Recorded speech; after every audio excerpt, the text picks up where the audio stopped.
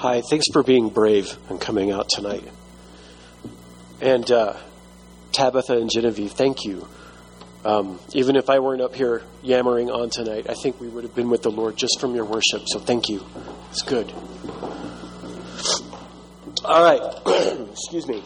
We got a lot of sick people in our community tonight. So when you play, please remember all of those who aren't here, all of those with kids that are at home sick, and people who are tired and frustrated, because there's a lot of that too. Pray for one another. All right.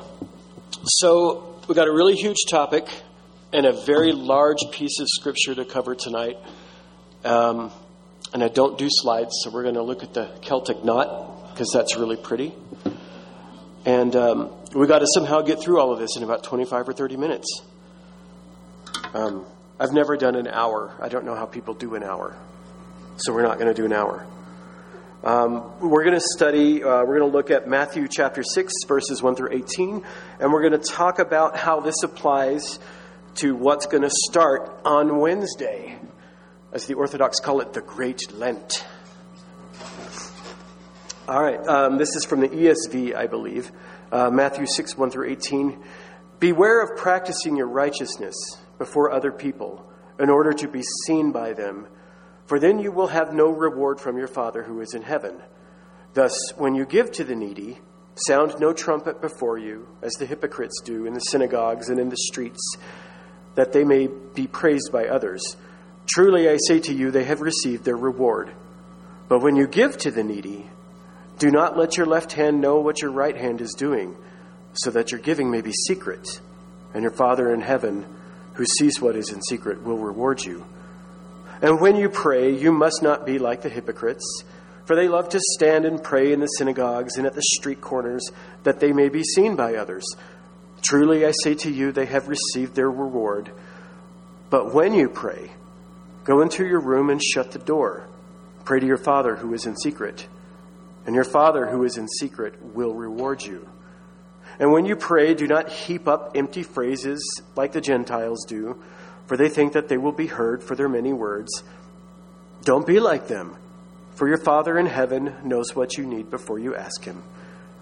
Pray then like this: Our Father in heaven, may your name be kept holy. May your kingdom come. May your will be done, as in heaven, so on earth. Give us today the bread that we need today. As you have forgiven us, so let us forgive others. And do not lead us into great trial, but rescue us from evil. For if you forgive others their sins, your heavenly Father will also forgive you. But if you do not forgive others their sins, neither will your heavenly Father forgive your sins. And when you fast, do not look gloomy like the hypocrites, for they disfigure their faces so that their fasting may be seen by others. Truly, I tell you, they've already received their reward. But when you fast, anoint your head with oil and wash your face, that your fasting may not be seen by others, but by your Father who is in secret. And your Father who sees in secret will reward you. This is the word of the Lord. Now, starting this week, depending on which camp of the faith that you fall in, Christians around the world will begin the celebration of Lent. I was really encouraged this morning that I saw a guy I knew I think I knew him in high school. I don't know that I knew him in high school. He friended me on Facebook a few years ago, and he's the pastor of a Baptist church in North Texas. And they're celebrating Lent this year. And I thought that was really cool, because I grew up in Baptist Texas. And if you said the word Lent, they were going to throw things at you. You just didn't do that, because that was Catholic. So that was cool. I think more and more Protestant groups are starting to see the value in it. And it's really quite simple. I know that there's a lot of baggage that comes with when you say Lent. You picture, filet of fish on Fridays, but you can't eat meat. And that you're somehow purifying yourself. You're making penance for yourself before the Lord, and that you're actually earning something. But that's not true. That's just not true. You can't earn anything. You can't gain anything. You can't do anything. a popular sentiment for Christians to say is, I'm just a sinner saved by grace. But the truth is that you are the righteousness of God in Jesus. The Bible says so much about what the bride of Christ is. How could you possibly improve upon that by doing prayers? That being said, devotion to God, a set-aside season for prayer and devotion, is certainly a biblical idea. Devotion to the Lord, even following set prayers, something that further draws you into the person of God and allows him to be seen through you. There is nothing wrong with that. Lent, if you are Catholic, if you are Orthodox, Lutheran, and I call this canonical, if you belong to a community that you have made a vow to enter in, if that is you, if you're listening to this podcast and that's you as well, then do it with your community. You have said that you are a part of this community. Do it as your community is doing it, because that's where unity is and that's where community is forged. For the rest of us, and I kind of put this together with the tagline of Lent for those on the outer perimeter of the kingdom, because I'm wearing it. You can, these are just a few things, a few ideas that I have put together over the last 15 years of celebrating Lent myself, that I have found truly meaningful and that have just made tremendous difference for me. And I wanted to share them with people, because I want you guys to see God in some incredible new ways. And this is the season to do it. This is the time. So with all of that in mind, Matthew 6 is a perfect place to start, because it talks about the three things that are most important during Lent: giving, fasting, and prayer. I'm not going to focus on the giving part tonight, just fasting and prayer. So as we go into the Gospel of Matthew, I want to say a couple of comments about it before we go into it, context. The Gospels, particularly the Gospel of Matthew, portray Jesus as the fulfillment of a lot of things. Matthew, particularly, with its emphasis on the Jewish culture and the Hebrew mindset, Matthew is telling the story of Jesus as the fulfilled and complete Moses. Everything about Moses and the law, the Torah, the instruction, everything is coming to fulfillment in this person of Jesus. God has come to be with his people. The King has come. This is the story of Matthew. In Matthew 5, when we get to the introduction of this big block of Scripture, it's typically called the Sermon on the Mount, Matthew is portraying Jesus as on top of a mountain, and he comes down and sits down to teach the people. He is very intentionally paralleling Moses here. Moses coming down off of the mountain with the instruction, the Torah, for the people. Everything that Jesus does in Matthew's gospel is going to parallel to this. So when Jesus starts talking, the people that are hearing him know exactly what he's referring to. And it's going to be back to Moses. It's going to be back to God's instruction. Does that make sense? So we get down to 5:1. We've got to that. So this passage of Scripture, it actually runs chapter 5 through 7. Jesus begins with, these opposites. You have heard it this way, but I tell you this. He's kind of going like, you have heard it said, you have heard it taught. And it's kind of a challenge to the religious order in his day. I'm not trying to come out with a Viva la Revolution with this, but that is kind of what he's doing. He's like, you have heard it, you are hearing it taught like this, but I'm telling you this. I'm going back to the spirit by which this was said, what was actually meant when I gave this teaching. All right. And so we get finally into chapter 6. And what you see right out of the gate about fasting, about all of these acts of righteousness, does anybody remember? Right out of the gate. If you do these things in order to be seen by people, you have no reward. And this obviously is referring to the guys with the long tassels who are praying loudly and throwing their coins in this giant horn that makes a lot of noise when they send their coins flying down, which, when the widow came along with her 2 mites, it just barely made any sound. And so he's addressing this. Be aware that all of these things that I'm going to tell you, you do to your Father in heaven. That is repeated again in verses 1, verses 4, verse 8, and verse 18. There's a pattern here. The moment that, as you're going into Lent, it's a really, really popular thing I've seen over the last years to throw up on the first day of Lent. Hey, I'm doing the thing this year. I'm having 40 days with Marie Kondo this year. I'm not eating tacos for 40 days. Whatever it is, the moment that it goes out of your mouth and onto the social media or outside of the people that you're sharing your life with, everything else is a waste of time. You may as well not even do it because you already have your reward in full every time you get one of those little blue thingies or the hearts.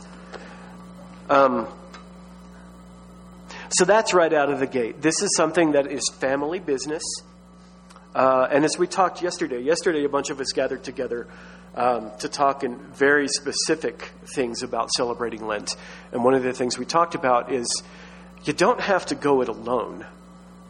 If you're taking a fast, you don't have to go it alone, but you don't have to tell anybody either. Let's say that this group over here, you guys, we're all going to do the fast together, but we're all going to choose different things to fast. I don't have to tell them that I'm giving up tacos.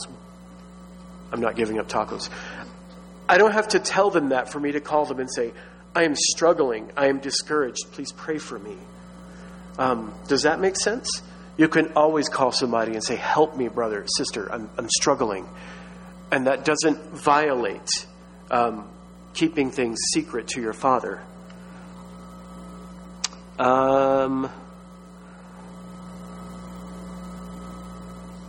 This is the pattern, and this is the biblical pattern for fasting and prayer. And you already are the people of God. So we come to prayer, and like I said, we're going to jump around. We're going to jump over giving. And so the Lord comes to the part about praying, and I'm going to go back and read that again. And when you pray, you must not pray like the hypocrites. What he's talking here to the people of God, and this is what I want you to remember too, is that you are the people of God. Jesus is talking to the people of God. And he doesn't say, you lot out there, you lot, when you pray, you better pray this way, or God is so much removed, blah, blah, blah. He's saying, you people. And then he says, when you pray to the Lord, when you pray to God who is in secret, pray to our Father. And this is a very, very profound thing. He's saying, our Father. This is Jesus identifying himself with his brethren. He is truly being Emmanuel, God among us. So when you pray, pray this way. So when you're praying, when you're taking on your fasting and you're praying during Lent, I'm going to put up some prayers on the Scum of the Earth community page and explain what they are and encourage you all to seriously consider over the next couple of days taking on a rule of prayer. And what I mean by that is you're going to pray this one in the morning. You will pray this one throughout the day, and you'll pray this one through the evening. It's very, very simple. Don't be afraid of it like you're playing some ritual prayers, like you're doing vain repetitions. It's just talking to your Father, and these are things that have been done for a couple of thousand years, and I want you to feel courage in doing that.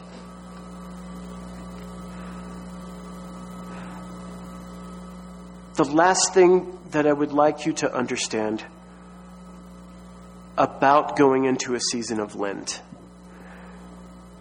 is that you don't have to do it. And I think we've talked about that before. It's not something that you must do. Don't feel any condemnation if you don't want to do it. Or if you get halfway through it and think, I just can't do it, this is causing more harm than it is help. It's okay. There is no condemnation here. One of the notes I have here, fasting according to the scripture is a spiritual matter, and for the purpose of making clear your utter dependence upon the Lord. Period. I'm sorry, I'm very scattered tonight. Please excuse me. Fasting for 40 days before Easter is the traditional way. We were talking yesterday about the number 40, along with the numbers in 7 and 3. In Scripture, there are certain numbers that keep showing up again. There were 40 years in the wilderness of the Israelites in total dependence upon God. There were 40 days in the ark, total dependence upon God. Christ in the wilderness, 40 days, total dependence upon God. And the 40 comes right before a renewal every time, 40 years before they could cross into the promised land, 40 days before you could land and receive the covenant, 40 days before Christ began his ministry. There's a pattern here that those who have gone before us have set in order. In observing 40 days before we celebrate the resurrection, we look forward to ourselves being transformed. So embrace it. I encourage you.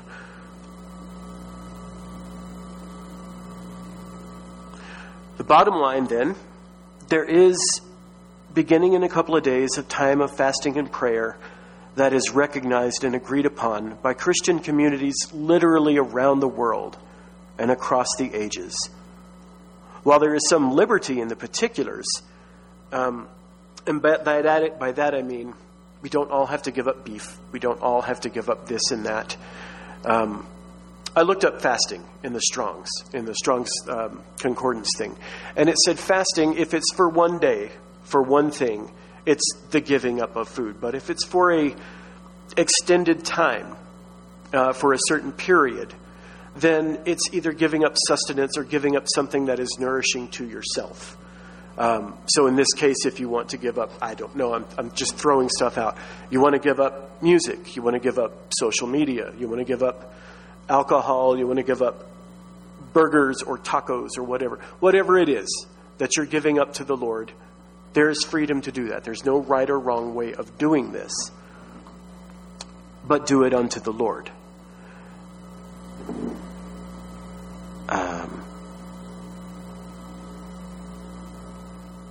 The not so funny part is, now that we have looked at the scriptures together, and I hope you will go back and reread that part. Those listening to the podcast as well, having looked at the scriptures together, it kind of leaves us on the hook a little bit. We have the freedom to do it. We have the freedom to not do it.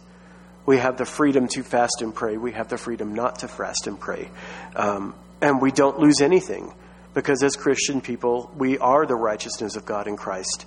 We are under no mandate to do this, but, and there's always a but, if you choose to do it, I think, because I've done it, I think that the chance to build community around something like this is enormous.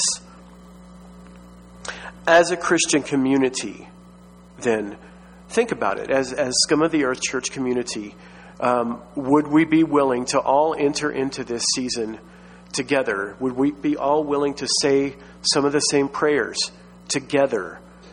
And would we be willing to be vulnerable enough to reach out to somebody and say, hey man, I'm struggling with this. I want to do what the Lord is calling me to do, but it's hard. And when you do it right, it is hard. And that's why we need each other. And so the challenge I have is, as a Christian community, will we choose to deepen our bonds of fellowship with each other by walking together as one through a season of fasting and prayer?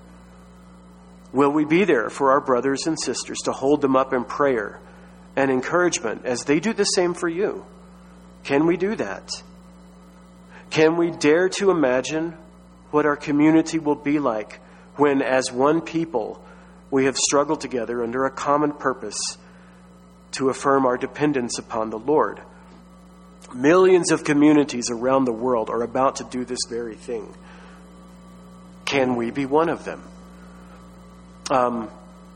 We've made it through the transition. We've made it through the transition of us seeing Mike, the founder, go, and we're still here.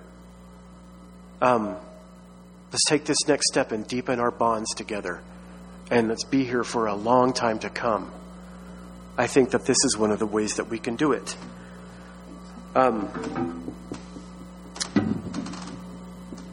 As long as we come together every week and we worship together and we do this together.